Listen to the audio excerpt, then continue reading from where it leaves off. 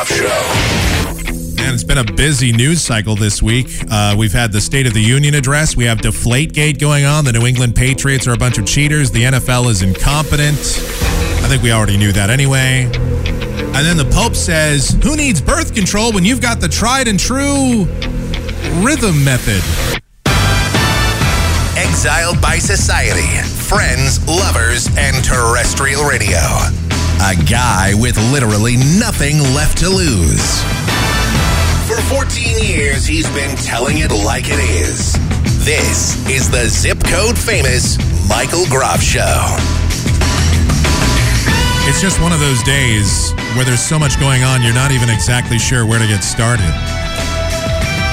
It's been a kind of a weird, crazy week. And oh, by the way, we're just 9 days away from Super Bowl 49 right here in the backyard of the show here, right out in Glendale. So if you're wondering, no, I did not get a media credential. For some reason, they wouldn't give me one. Although, what's funny is I probably could get one because I know that they give them to bloggers. They have people that just write blogs that are able to go in there and get a credential. So I probably could have gotten one. It's like, who the hell are you? Hi, zip code famous Michael Groff here. Are you guys Patriots? Are you guys just a bunch of cheaters? I mean, what's the deal? I mean, are you going to actually expect us to buy this crap that you didn't know? That these footballs were not inflated properly? Like, who's actually buying that? Now, before I get into all the stuff that I have to talk about, or that I want to talk about, yeah, there's like two kind of categories for this show. There's stuff I want to talk about, which is most everything that we cover. And then there's stuff I kind of feel almost obligated to talk about just because it's in the news, it's out there. And I know there are a good section of you out there that are actually interested in this, even though you probably don't want to hear about it right now. So I'm just going to point this out. This is the part of the show where we do the worthless 2016 election coverage because it's in the news. It's impossible to avoid despite my best efforts. And I see that there's a poll out today. And I think this appeared in the Washington Post. Let me see. Yeah, it looks like it. And the Republicans, I don't know what's going on in their party right now, but if you're the Democrats, you've got to be cracking open champagne bottles already. You got to be going, you know what? We got this. This one's in the bag. You can go out, spend the money like you already made it because this thing is already over. If this is the best the Republicans have to offer, it's done, folks. I see there's a poll, and Marco Rubio, who's the Florida Senator Marco Rubio, he is climbing the ladder on this poll, on this popularity poll among Republican voters. Thing is that still at the top is good old Mitt Romney. Yes, the unhip, uncool dad that we talk about so many times on this show. He is at the top of the poll right now among Republican voters in popularity. Like, if half the people in the party, or a little under half the people in the party, are still touting this guy as their big hope to win an election, that just tells you kind of the direction, kind of the sad state that the party is in right now. And as a guy that doesn't have a horse in the race, I just think that it's kind of sad for this country. It's sad that we can't run candidates that are good guys that are also popular. Because the popular candidates, the ones that everybody hears about, because the Republicans and Democrats have a duopoly on the system, those two candidates, neither are any good. I mean, we know that. But, I mean, you've got to be able to do better than Mitt Romney. I mean, come on. We have to be able to do better than that. And I realize Marco Rubio will probably overtake him in popularity, but it's not like Marco Rubio is the most amazing candidate that's ever run for office in history. He's better than Mitt Romney, but I would still put him somewhere, I don't know, somewhere still kind of on the, like, a little bit better than the same old thing, and still never even going to be close enough, not in the ballpark, not even in the parking lot of the ballpark close enough to get my vote. That's for sure. I almost choked right there on that. Ugh. speaking of that, I just have to, here's a quick story. So, I hope you're not eating anything right now because this is just kind of weird. But last Friday night, this is something that has happened to me. Well, this has never actually happened to me before, this part. Every once in a while, if I fall asleep on my back, I wake up kind of like choking. I don't know, like some saliva runs down my throat or gets into my lungs. Or I don't know what happens exactly, but I wake up choking and gasping for air. And, it's really weird and it's freaked people out before. And, but that hasn't happened to me for a little while. But the other night, I'm sound asleep and I've actually been getting some pretty good sleep lately, which is good. But the other night, I wake up and I'm choking and it's like I feel a little bit of a heartburn and I feel like I'm choking on my own stomach acid. I don't know. It's like welled up and I don't sleep weird. Like I don't sleep upside down or it's not like, but it's weird. And I couldn't get any air in and I'm feeling myself choking on stomach acid and I'm thinking, oh my God, I'm going to go out like Jimi Hendrix. I'm going to choke, but without the cool rock star attitude or anything. I'm just going to be a guy that dies in his kitchen because, I spring up, I'm running out to my kitchen. Like I'm not even, it's one of those things you don't even know exactly what you should do. You're just sort of starting to gasp for air and you feel as you're trying to breathe in, more stomach acid is welling up. It's really disgusting, I know, but more acid is just like welling up into your throat. And this has never happened to me before. This is the weirdest thing. And I didn't feel sick. I didn't eat anything weird. I had like a ham sandwich for dinner. I didn't eat anything. I didn't drink beer or anything. I didn't have any weird stuff that day. It was just I don't know. I had water and I had some Gatorade. I mean, I think that's the extent of my meals for most of the day. I don't know. I might have had a muffin for breakfast. So anyway, I'm sitting here in my kitchen and I'm just about to pass out and suddenly just sort of like I cough and a little bit of this stuff just flies out and I'm able to just start barely getting in some air, but I'm still thinking to myself, there's this realization that I'm having for maybe 30 seconds that I'm going to pass out. I'm going to die on my own bile. Like, how horrible a way to go is that?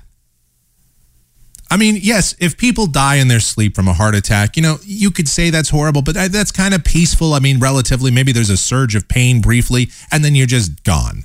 But this is like, that it's happening, and it's a really embarrassing way to go. And I'm feeling, by the way, stomach acid gets into my lungs. I'm breathing, like my lungs are now burning. And for the rest of the night and the next day, my voice was all screwed up. I sounded horrible. Just really, really strange. And I thought, oh my God. And the other thing I always think is, oh my God, my voice, the one and only thing that I really have that's, because I have a face for radio. I'm not in incredible shape. The thing I do have is my voice. This is the thing that gets screwed up now. Boy, oh boy, is life grand. That was what I was thinking. It just, in this moment, like in the moments afterwards, I was very happy to be alive. I'm very glad I did not roll a 7, choking on my own vomit or bile or whatever, stomach acid.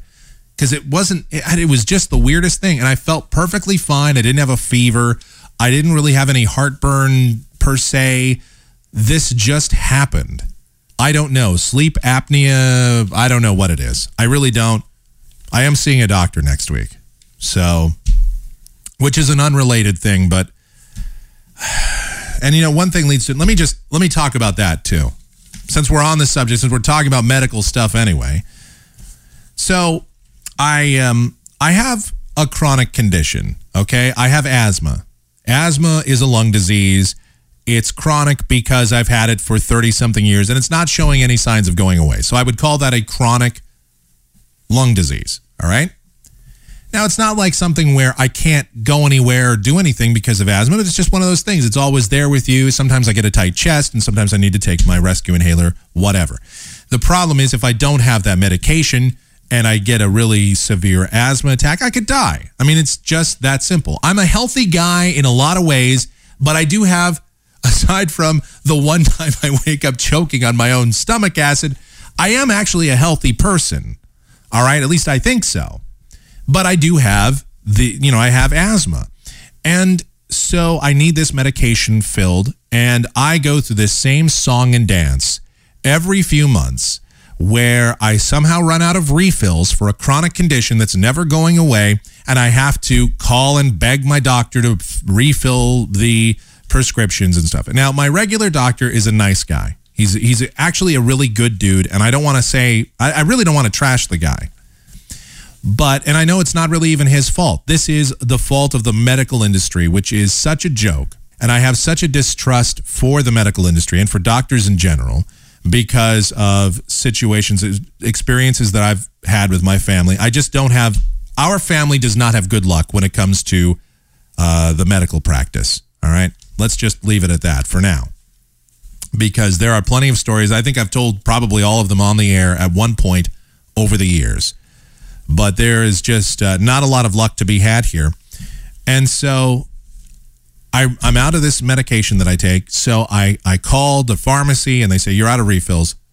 So I call my doctor and they say, well, we're not going to refill your prescription until you make an appointment. It's like, really? You're going to hold me hostage until I make an appointment? Okay. Because, I was only in there like 8 months ago. It's not like anything has changed in 8 months.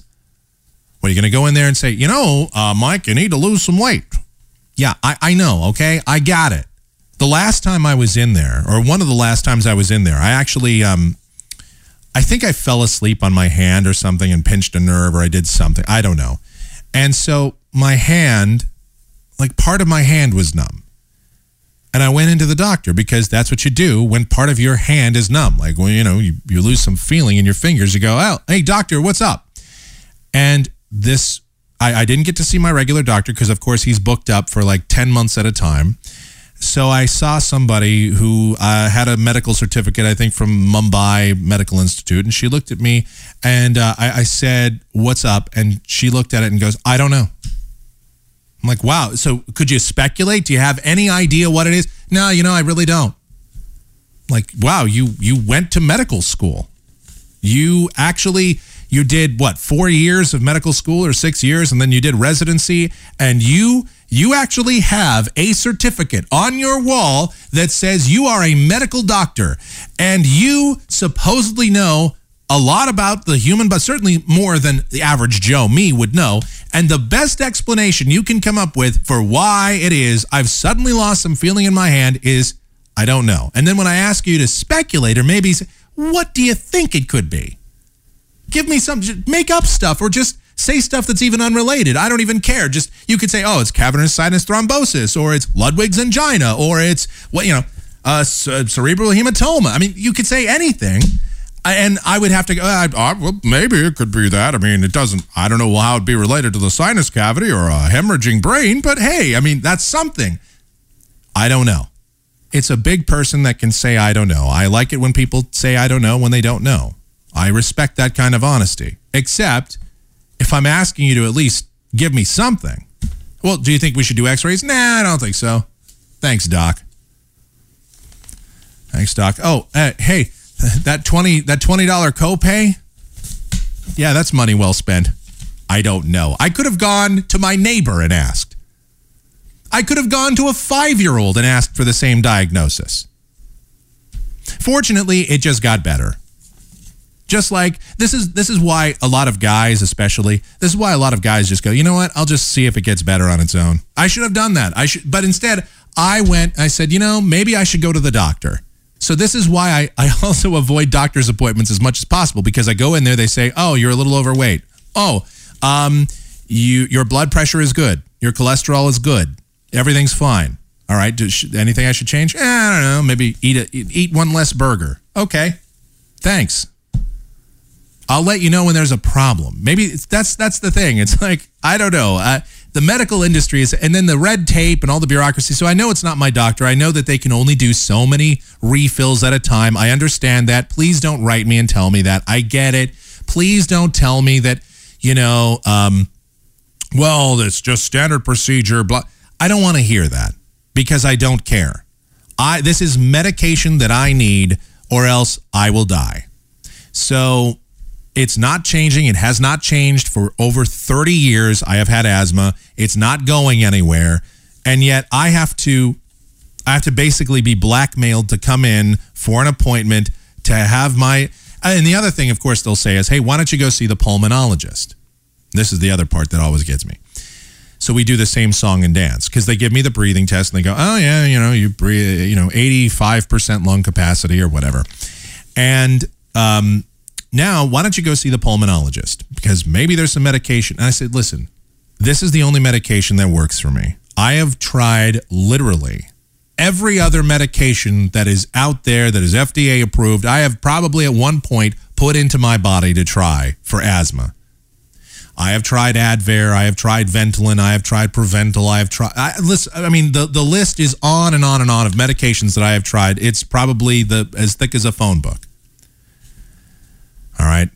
So I don't want... It's like I don't need to go see a specialist for them to tell me, oh, yeah, you have asthma, and, and then to write me a script for stuff, for more pharmaceuticals to shove in my body. I'm fine with what I'm taking right now. Thank you very much.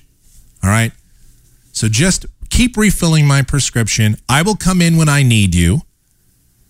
That's how I view doctors. Now, my dentist is a good guy, but he's not on my insurance plan. See, people that are not on my insurance plan are really good. My regular doctor is really good, but he's the only really good guy in that office, I think, and that's why you can't see him unless you get on a 5-month waiting list. Literally, I think season tickets for the Giants, the season tickets for the New York Giants, their waiting list, which is like 20 years long, is probably shorter than the waiting list for my doctor. So, I don't know. The medical biz, and I'm really holding back. I'm trying not to go on like a profanity-laced tirade about it. I'm really kind of keeping it pretty simple. And I'm okay with my insurance in a lot of ways. It's fine for many things. But for this, it's just a nightmare. And I hate it. And I hate the regulations and all that stuff. So thank you for indulging me and listening to me rant about that. Because that is just something that I do not understand. I will never understand it. Well, they have to limit the amount of refills that you can get because they don't want people to abuse the system. They don't want people to get hooked on these things. And I can understand that for things like pain medications. All right, I get it. Pain meds, Vicodin and Percocet and all that stuff.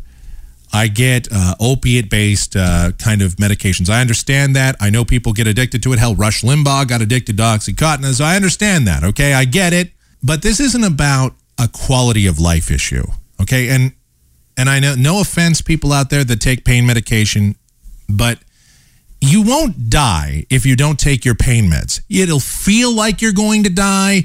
It will be awful and agonizing and excruciating and torturous. So I'm not taking away from that. But, if you don't get your pain meds for a couple of days, you'll live. On the other hand, if I don't get the asthma medication, I will not live. So to have me go through a rigmarole and run around and have to do all this stuff, and they go, well, all right.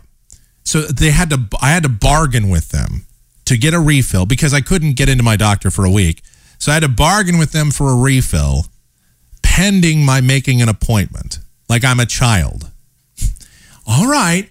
Well, if you do all your chores and if you mow the lawn, we'll give you your prescription refill, okay? Okay, little Mikey? All right. Thanks a lot, Doc. Thanks for allowing me to live. I really do appreciate that. Bastards. And I got to move past it. I have to keep going. All right. We'll get into the State of the Union address in just a little bit here. First, we'll probably take a break. Well, I want to pass this along, though. This is interesting. So presidents going into their 7th year, or presidents in their 7th year, just before their State of the Union address, there's approval ratings on all this. And Obama actually does not have the worst approval rating of anybody. going into his 7th year State of the Union address. Actually, that title was held by Harry Truman, who had a 23% approval rating going into that 7th year State of the Union address. And then George W. Bush was next at 35%. But Obama in third place, 45%. Ronald Reagan was at 48%. Clinton was up in the 60s. Eisenhower, 58%. So just kind of interesting stuff.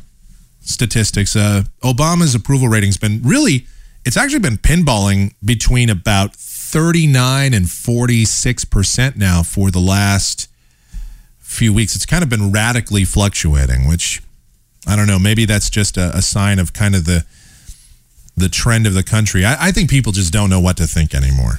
I don't think they're happy with the Republican Congress. I don't think they're happy with Obama. I don't think people are all that happy with anything right now. Even though Barack Obama said in his State of the Union address that, things are going great, and the shadow of fear, or the shadow of whatever, he said something about the shadow of the recession or whatever is past us. No, it's really not, actually.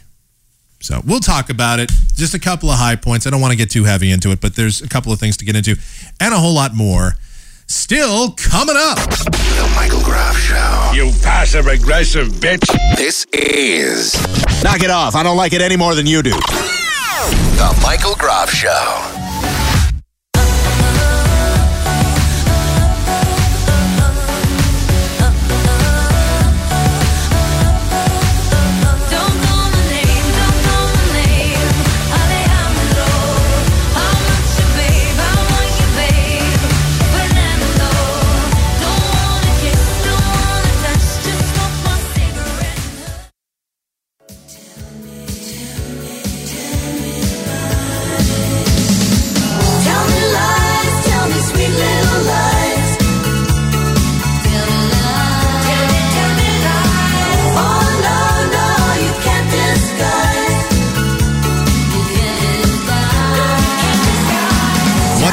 From the NFL this week is that the aphorism, if you're not cheating, you're not trying, and it's only cheating if you get caught, really applies. What a joke of a league.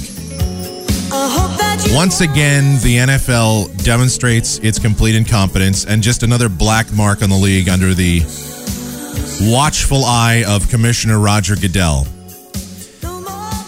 Obviously, you're all aware of the situation now with Deflategate, with the New England Deflatriots, the cheaters, and following their 45-7 trouncing of the Indianapolis Colts last Sunday in the AFC Championship game, there was some question as to the validity of the footballs used by the New England Patriots in their offense.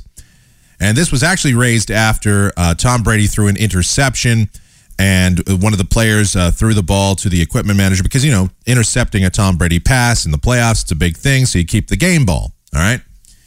And they went, well, but the equipment manager was like, hey, this football feels a little funny, feels a little weird. And this is not the first time that the Indianapolis Colts have suspected that the Patriots were up to something. Earlier this year, on November 16th, when they played in a regular season game, the Colts had suspicions about the Patriots using underinflated balls back then. Now, the rule in the NFL is, without getting too technical or nerdy about it, is that a regulation football, must be inflated to between 12.5 to 13.5 pounds per square inch, okay? Now, we can debate that it's just a dumb, geeky rule. It's just a stupid thing, and it doesn't really make that much of a difference, whatever. But the Patriots had 11 of their 12 footballs were found to be inflated to 2 pounds per square inch below the regulation. And you might say, well, what difference does that make? Who cares? Well, obviously, an underinflated football, if you've ever tried to throw a football, it's a little bit hard to do. I mean, it's amazing that quarterbacks are able to do what they can. But an underinflated ball is easier to throw. You can throw it further. It's easier to grip, hang on to. It's easier to catch. And so that's kind of the point. And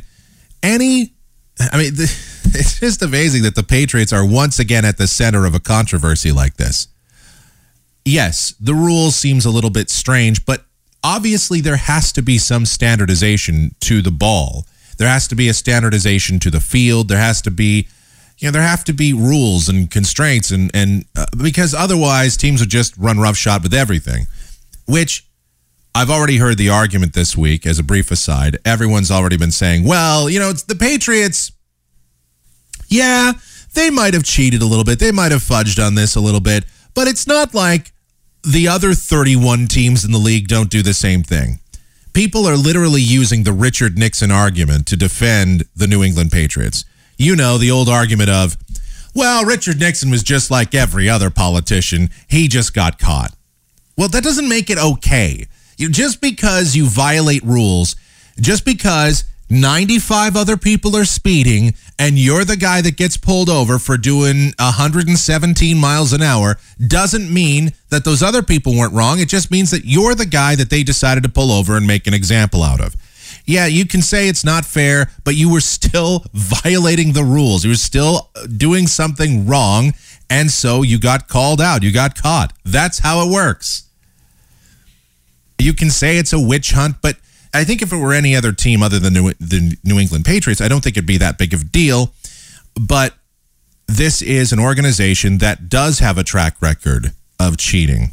This goes back to Spygate, when the New England Patriots literally recorded other teams' practices and walkthroughs. The St. Louis Rams, to this day, swear that the New England Patriots stole their signals during the Super Bowl years ago. They really believe that, and there's probably some pretty good reason to suspect that because, well, the Patriots would do that kind of thing. I mean, it was never proven, but the Spygate stuff, that was something that Robert Kraft, the owner of the Patriots, he had to shell out a fine, which I don't understand. I mean, what's the purpose of that? A billionaire owner having to pay $250,000 in fines or $500,000. What difference does that make? And Bill Belichick had to make a really heartfelt apology, one that was just oozing, dripping with sincerity. So I don't think it really, I think those kind of penalties are just silly. Nothing really bad happened to the Patriots as a result. They didn't have to, nothing came of it, is basically the bottom line, other than some slaps on the wrist. Taps, more like it. So this situation is really weird. Now, this exposes a lot of problems. Not just that the Patriots are cheaters, but that the NFL is incompetent. For example, 2 hours and 15 minutes before the game, the footballs for each side has their own sets of footballs, by the way, which is also weird. But, okay, that's neither here nor there. I will get into that later, I guess. So the footballs are inspected by an official 2 hours, 15 minutes before game time. That already sends up a red flag. Like, why inspect 2 hours, 15 minutes before a game? I mean, there's plenty of time for somebody to tamper with a football in 2 hours, 15 minutes. Why not inspect them as the game is starting? Maybe 10 minutes before kickoff or 5 minutes before kickoff, and just have somebody there that has to watch them and whose responsibility it is to make sure that nobody tampers with the footballs. How about that? Then, since there was already a suspicion that was raised by the Colts earlier this season, a documented, a paper trail about the New England Patriots, why didn't they make double sure? Why didn't they double check the footballs? Just to make sure. Now, I guess they did check them again at halftime. They found that there were deflated balls, so they reinflated. And this is according to ESPN 810 in Kansas City, who has this part of the story. But then, after the game, they once again inspected the footballs and found that 11 of the 12 game balls used by the Patriots were deflated to under the standard, to 10.5 pounds per square inch approximately. I don't think it's the biggest deal in the world, I guess, but it is still a violation of the rules. It's one of those things that teams will do anything. Well, the Patriots, at least we know, will do anything and everything to gain a competitive advantage. And I know, I'm not naive to think that other teams in the league don't do similar stuff or play a little fast and loose with the rules. Certainly. Remember the Indianapolis Colts, maybe it was about 10 years ago, got caught pumping artificial noise into their stadium. That was like the CD that they used to pump in artificial noise broke, and it was clearly heard on the telecast as being screwed up. So that's a rule violation too. I mean, there's a lot of teams that do things to kind of hedge and fudge the rules. I understand that. So what you do is you have to penalize anybody that does that sort of thing. If this were an internationally sanctioned sport, like the Olympics, if it were any other sport outside of the United States, any other sport outside of the NBA, MLB, NHL, or NFL, like the Olympics or even the NCAA, the Patriots would be forced to vacate their wins. They would be forced to forfeit their AFC championship to the Colts, and the Colts would be the ones going to the Super Bowl. I'm not necessarily advocating that.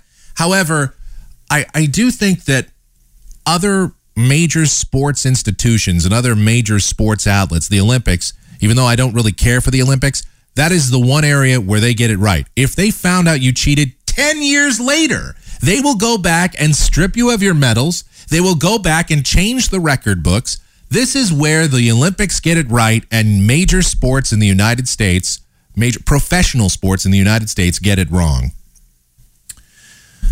So that's why you have to have this kind of policy. It just has to be a zero tolerance policy. You have to say, listen, you violate the rules, you are going to get a punishment for it, and it's going to be a severe one. And if you continue to violate the rules, guess what? You don't get to go to the playoffs anymore. They have to start doing something to make rules mean something, because why have a rule if when you violate it, when you break it, nothing bad happens? And I know you could probably sit there and make the argument, well, Robert Kraft has to shell out a check for $500,000 or whatever. They have to pay a fine. Big deal. A billionaire paying $500,000 in fines is like me going to the bar and buying a beer. It means absolutely nothing to my wallet. In fact, it's probably not even that significant. Oh, okay, half a billion. Just like you realize I made that $500 million in the time I was writing this check, that $500,000, I just made it right back. Sorry, dude. So I don't know. No word, by the way, from the NFL on this as of yet. They have not released any sort of official comment. Tom Brady gave a press conference yesterday. That was a joke. He basically just denied everything. And I don't know anything about it. I know nothing. I saw nothing. He, of course, passed the buck to the equipment manager. First, they interview Bill Belichick, and he's like, Belichick passes it to Tom Brady. Tom Brady deflates it and passes it to the equipment manager. And he says, it's got to, you should probably ask the equipment manager about that. Well, I'm sure they're going to. But I will predict right now, I don't think the NFL is going to do anything significant whatsoever. I think a reasonable punishment, I think a reasonable punishment would just be to say, all right, the Colts get to go to the Super Bowl. That's me. But realistically speaking, I think the best course of action is Bill Belichick is suspended for the Super Bowl. And I know the NFL won't do that either. That's not realistic, I guess, because they don't want to tarnish their big game. They don't want to tarnish that for any more than it already is. They don't want to shed any more controversy on it.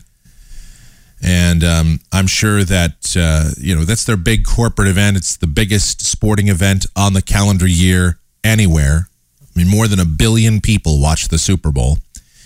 So what should probably happen in the context of realism is Bill Belichick should be suspended for a couple of games at least starting next season. And if you want to make a meaningful fine Robert Kraft $50 million. Take away draft picks. Take away the first and second round draft picks for the Patriots next year.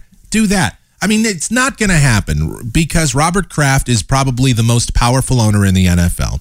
Roger Goodell is a puppet to the owners because he is elected. It's a position. He's appointed to that position by the owners. And if Robert Kraft is the most powerful owner in the league, there's no way that Goodell is going to do anything to upset the apple cart too much. I mean, he has to do something to make it look like he cares. So they're going to give him hey, he's like, listen, Rob, I'm going to make you cut a check for $250,000. But, listen, I'll just slip it back to you under the table. But, we have to do this. I'm sorry, Rob, but, just to look good, okay? Just reminds me of that Spygate situation where the tapes that the NFL had collected from the Patriots had mysteriously disappeared. Those tapes that showed the Patriots had been recording other teams' practices and walkthroughs and all this sort of thing. Those tapes mysteriously disappeared. And no one knows what ever really happened to them. I'm sure they were treated with care, whatever happened. They absolutely never passed by a large magnet, or they were never thrown in the East River or anything like that. It is so mafioso in so many ways, this league. It's very, very strange. Never mind the integrity of the product is going down. And look, I know that the NFL has come down hard on other guys. Like, for example, Sean Payton, the coach of the Saints, was suspended for a year after Bountygate when his defensive coordinator supposedly, we really don't have to say supposedly. I mean, the guy, they said that he did it. So when he issued bounties for players to go injure opponents. So that, and again, people said, well, that's rampant in the NFL as well, but the Saints were the only ones that were caught doing it. So Sean Payton, the head coach, who knows if he really had anything to do with it or not, he got suspended for a year. The defensive coordinator got suspended indefinitely. Of course, he's back in the league now. And some of those players that were involved in the situation had multi-game suspensions. Well, maybe you do that here. Maybe you suspend Tom Brady. Maybe you suspend Bill Belichick. I don't know.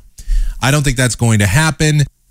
It's a situation that the NFL still has not yet commented on. We don't even know if they're really conducting much more of an investigation. Probably not leading up to the Super Bowl. This is the last thing that they wanted. And this is really the last thing that anybody wants. Although, it certainly generates interest in the Super Bowl, I guess, in some very bizarre way. So maybe for the NFL, they don't really care. It's still generating conversation about their league, whether it's positive or negative. What's the old saying? Any publicity is good publicity. So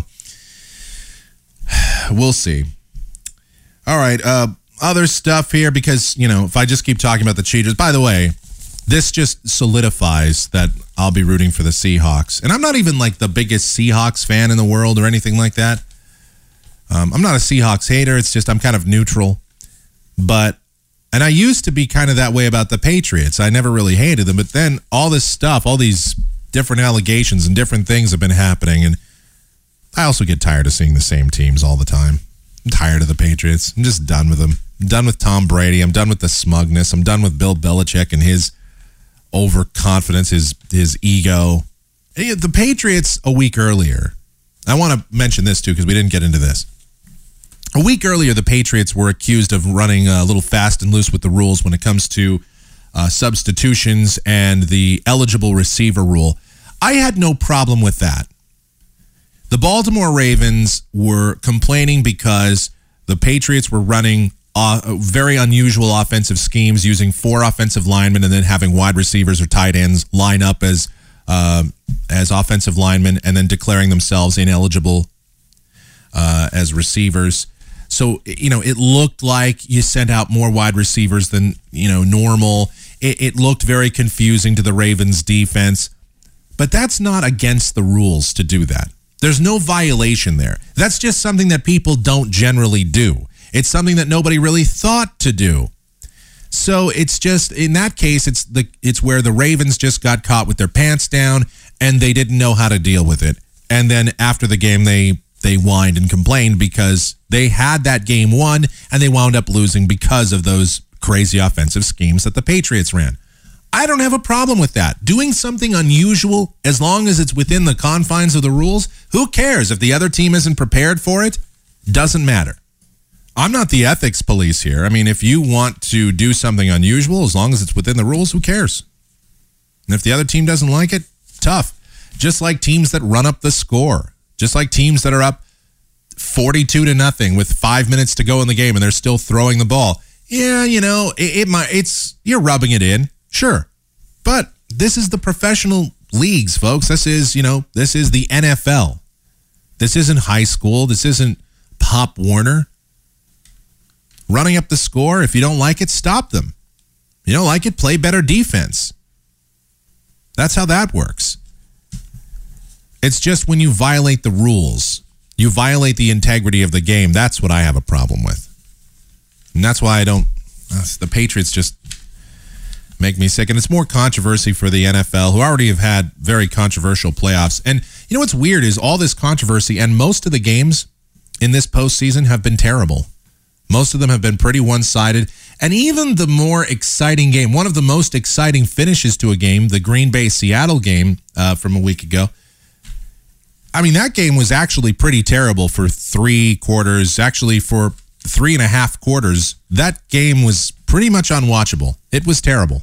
There were terrible calls, terrible plays being made, terrible offense and defense on both sides of the ball. It was really not a very watchable game. The last 6 minutes of regulation, maybe 6-7 minutes, and the overtime, that was exciting.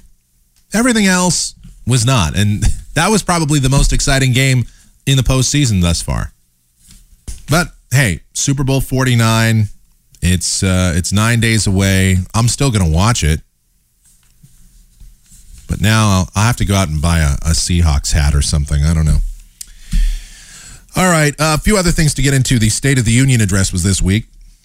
President Obama, his 7th year in office, his 7th State of the Union address. I don't know. I don't want to get into it too much. It's a few days old, and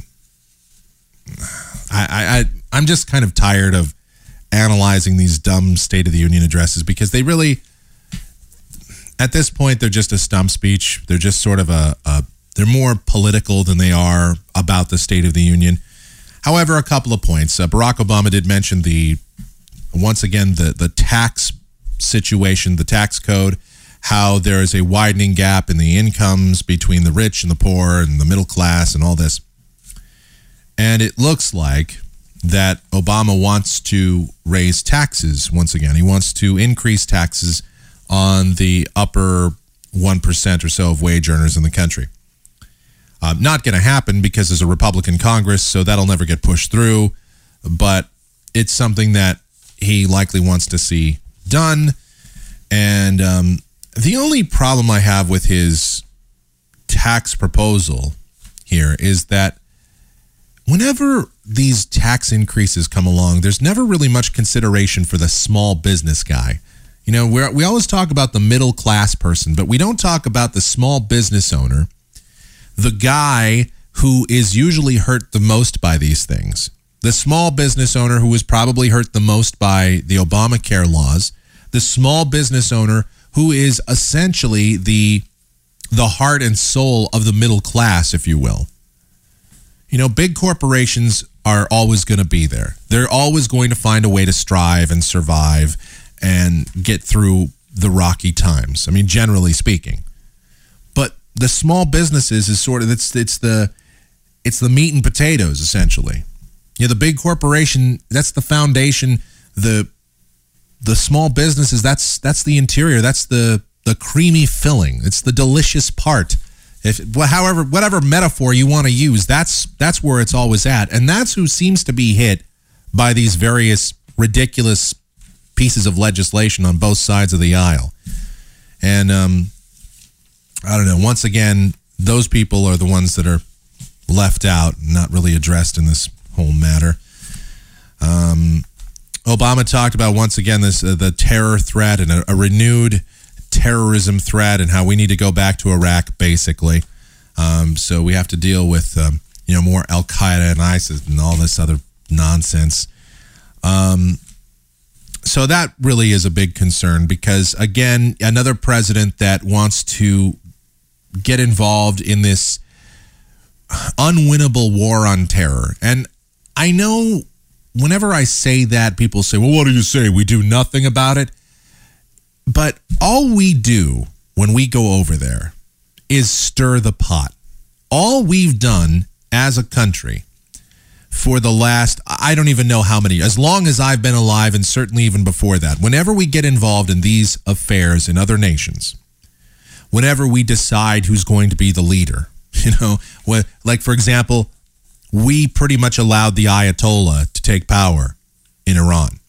We are pretty much responsible for Osama bin Laden and for the Taliban in Afghanistan because we helped them fight against the Russians. We got Saddam Hussein put into power, essentially. We helped him fight the Iranians, the same people that we put into power. We make terrible decisions. We got, we helped Egypt here. We pretty much got the Muslim Brotherhood put into power in Egypt.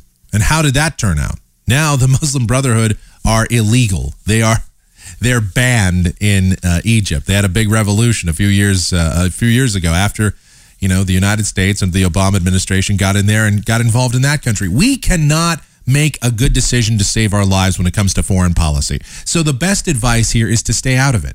Half of these terrorist groups that pop up are at least indirectly a result of our interference in complicated political matters and complicated theological/religious matters. We clearly do not understand the implications and ramifications of interfering in the affairs of other cultures and other countries. This is a direct result of our own ignorance more than anything else. And I'm not saying the United States deserves what they get or that, it's our fault necessarily. I'm saying that when you go in and you stir up a hornet's nest, you better expect that you're going to get stung by some bees. That's what's going to happen. And that's what we've done. And I'm not saying that some of these people that were over there aren't bad people. Saddam Hussein was a horrific human being. Terrible person. Should have never been put in power in the first place. Mahmoud Ahmadinejad is a terrible person. Shouldn't be in power. But that's because we pretty much are at fault for that. There are situations where we do have to intercede. World War II was a situation where we were sort of forced into getting involved. But there are lots of situations where we shouldn't have. And Vietnam is certainly one of them. Libya is another one.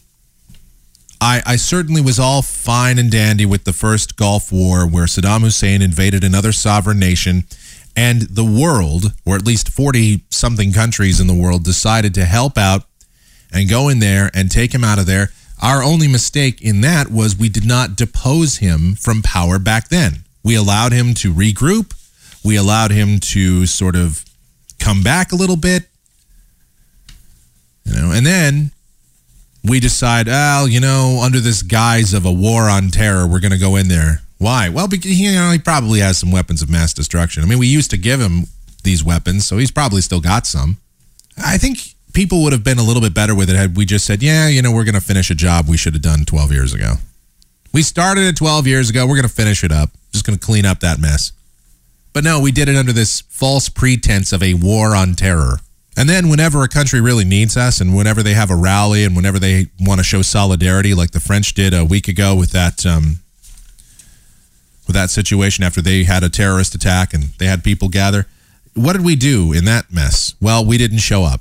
We weren't there for them. What a bunch of hypocrisy that is. So Obama in his State of the Union address mentioned the war on terror and that we're going to continue to involve ourselves in matters that we don't understand. And we're just going to throw some bombs and lob some grenades and fire some shots. And we're going to hope that makes everything better. God forbid we, instead of shelling out trillions of dollars for troops, God forbid we maybe build some schools or... if we really want to make a difference, if we have to be the world's police force, why can't we be...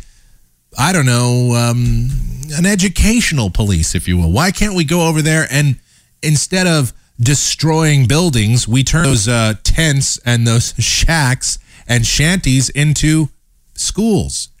Why? I don't think we should be involved at all, but if we're going to be involved, why not spread education? I don't know. I think educated cultures are generally better off than non-educated cultures. Non-educated cultures are usually ones that believe in backwards notions like, if you don't agree with us, we're just going to kill you. Whereas educated cultures usually think, maybe you're different from us, but I guess we're not going to blow you up. That's the big difference.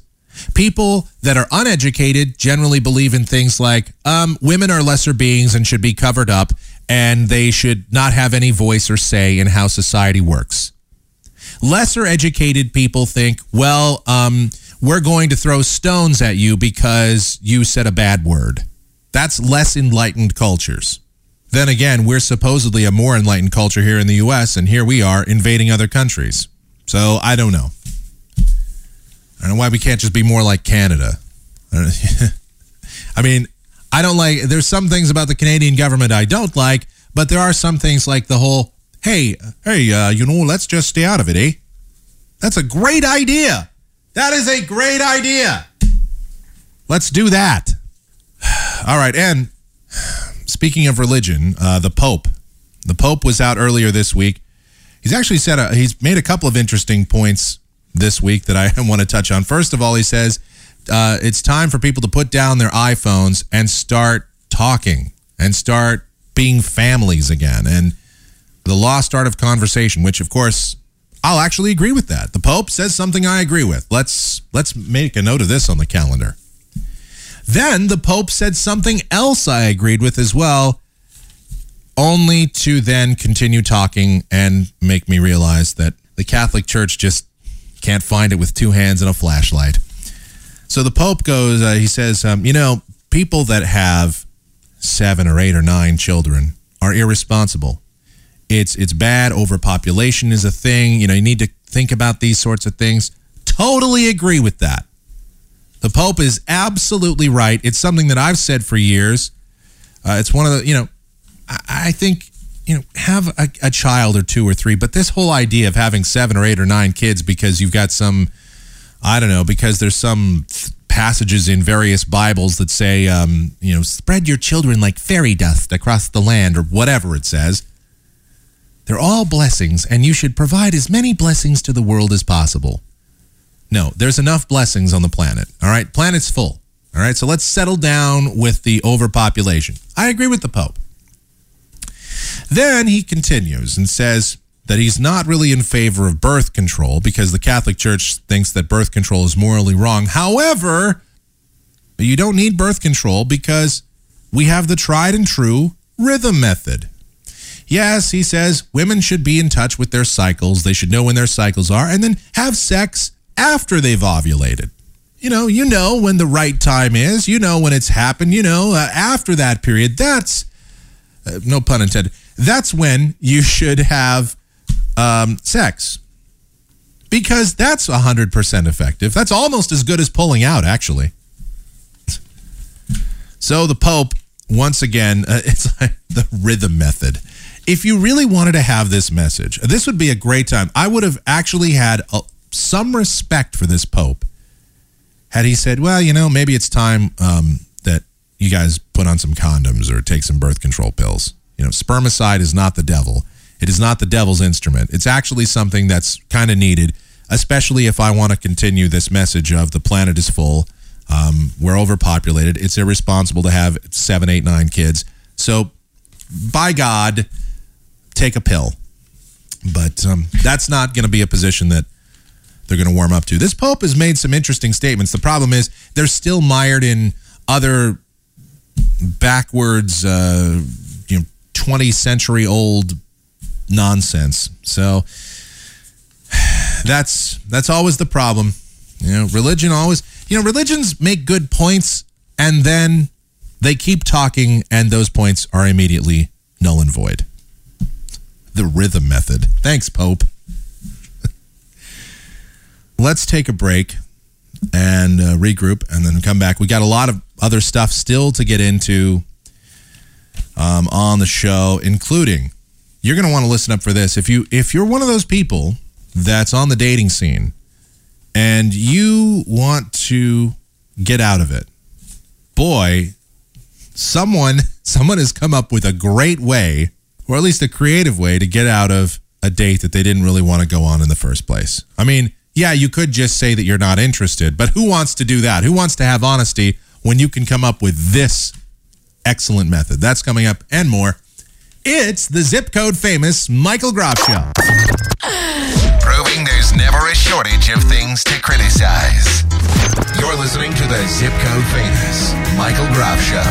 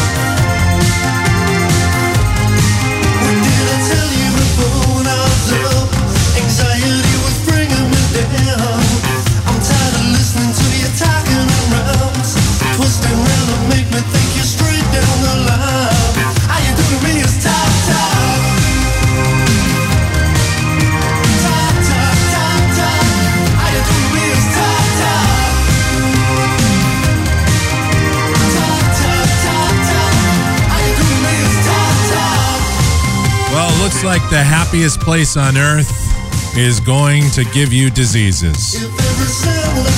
No, I wasn't talking about that place. I was talking about Disneyland. But, you know, get your mind out of the gutter. The extremely contagious measles virus is back. An outbreak that started in Disneyland is starting to sweep across the country. Yes. Measles was thought to have been eliminated 15 years ago in the United States, but it is back targeting those who have not been immunized. The outbreak that started in, this started a few weeks ago in Disneyland. Now there's 75 cases of measles as of the other day here. So this is becoming quite the situation. Man, I hate the idea of going to these amusement parks and going to all the... I don't even like being on the plane because I just know that somebody is on there and they have like pneumonia or they have something, and I'm just going to get it. And I don't even get sick very often, but I know whenever I'm in that kind of a situation, I'm either at some giant gathering or I'm on a plane or something. That's when you're going to get sick. And it's always going to your destination. It's always when you're going to the vacation spot. It's always when you're going to the business place. When the last thing you want is to get sick. You know, it sucks being sick at home, but it's even worse when you're sick on vacation or on a business trip. And that's always my luck, is that I'm going to go on that business trip or vacation, and I'm going to be the guy that gets it. Oh, well. Let's see. Quote, "It's scary to think that the happiest place on earth is infected with measles," one Disney employee said. For the Disney employees, knowing coworkers are infected is cause for concern. Measles is a 21-day incubation period, meaning people can travel far before they know that they're sick. Quote, "We're seeing the resurgence of measles because a lot of the parents are not getting their children vaccinated," said Dr. Peter Andrews of Sinai Hospital. Dr. Andrews says that the problem is prime. In Maryland, all K through 12 students must get 2 shots of the measles vaccine. So this, some states, every state has different regulations and all this kind of stuff, but the measles making a big comeback. So that's just another reason not to go to Disneyland, as if there aren't thousands of other reasons not to go. Now, this is one of those scary stories that I have had nightmares about legitimately.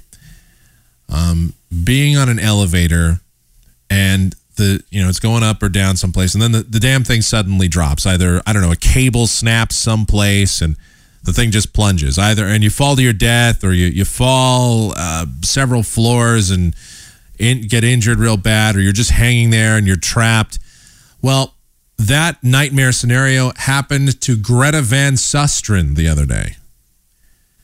That nightmare became reality when the elevator car she was in along with several other individuals, dropped 4 floors without any warning at all. They were trapped for 10 frightening minutes, according to this report, and they were finally able to pry the doors open and get free. Incidentally, this is just kind of funny, if a lift is headed dramatically for the bottom, if you suddenly find yourself in an elevator car and it plunges, here's some advice for you for the day. The best thing to do is to lie flat on the floor. This incident happened in Hanoi as the Fox News Channel host, Reverend, Franklin Graham, and several charity workers were headed to the offices in the building, blah, blah, blah. So, yeah, I can't imagine what it would be like to be on an elevator that suddenly just starts plummeting. And I don't know if I'd have the wherewithal to just, I remember, this is my elevator training. I remember, since I'm a host of this big-time show here, I did a story about this. I know, folks, elevator safety, lie down on the floor. I don't think anyone's going to do that. Now I'm just going to take the stairs everywhere I go. Yeah, it might be 23 stories up, and sure, I'll probably have a heart attack by floor 15, but I'd rather die going up the stairs knowing that I was trying to do the healthy thing than fall to my death and become pizza. I don't know.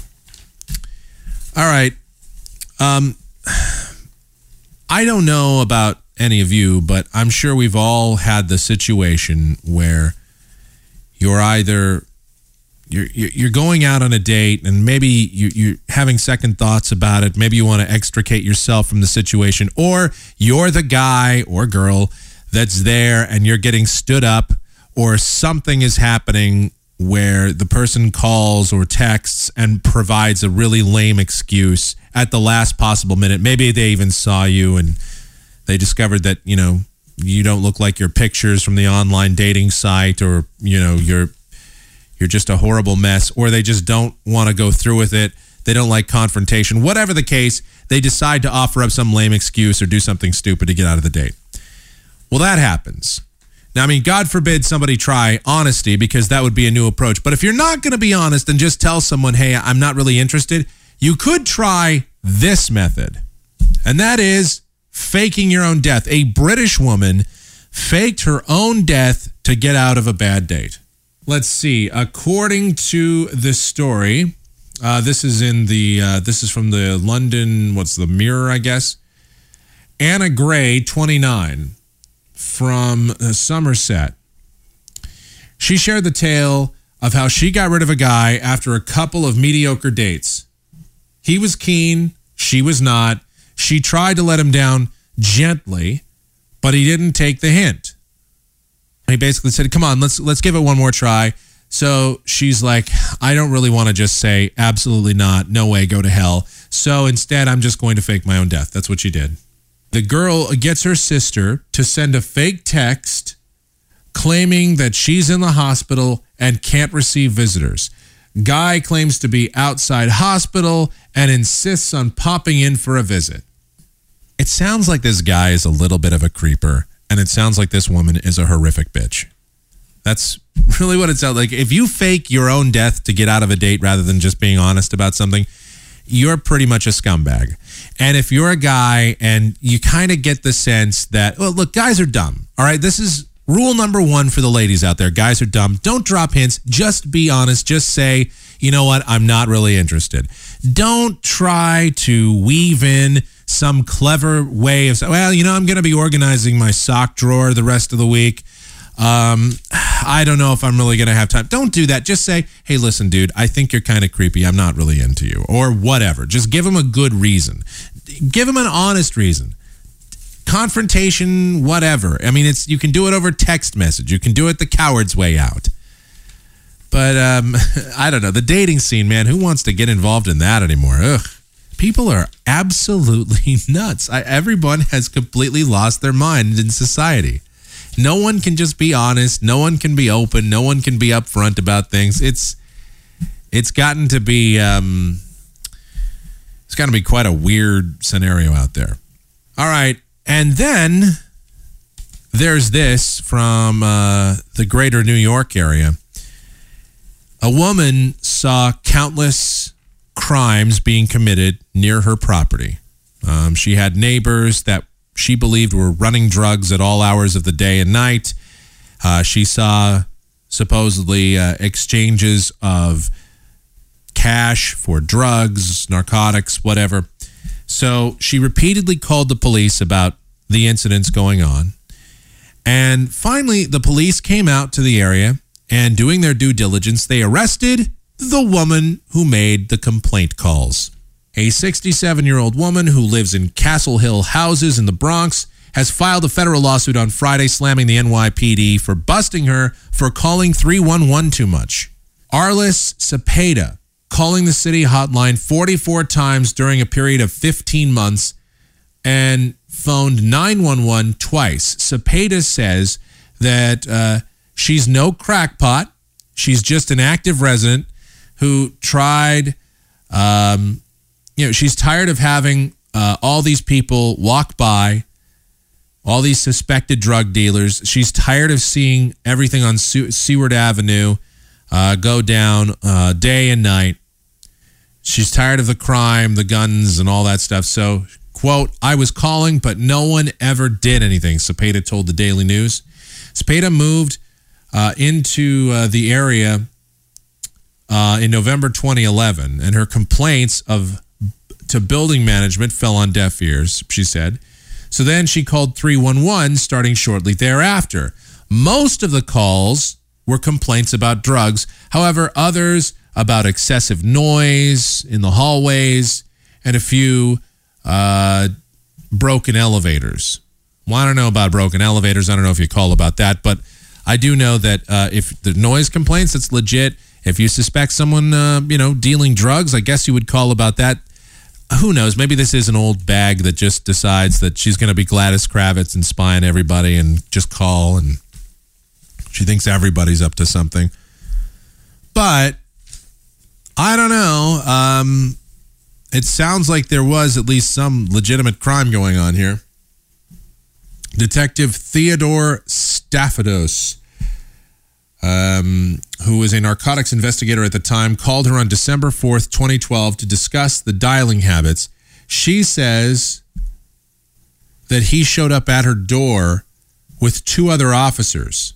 Cepeda says that she was told that police searched an apartment above her and found no evidence of drug dealing, and that she was told she was being arrested.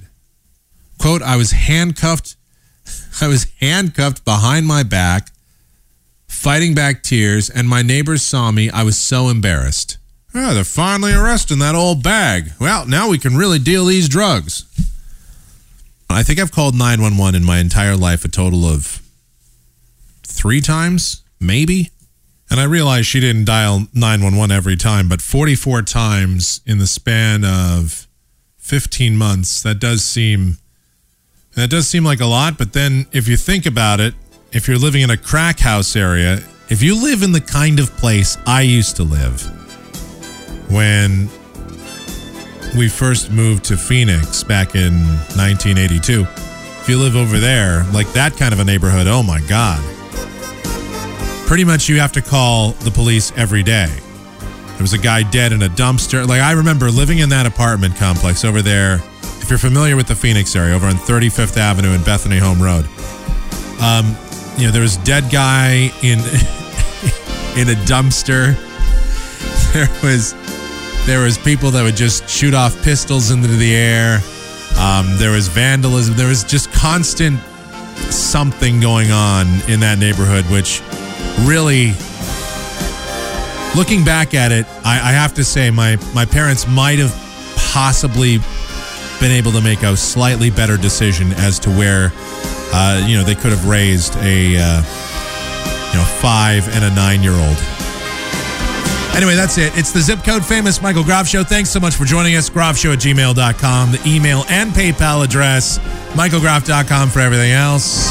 Thanks for tuning in. Good night, everybody.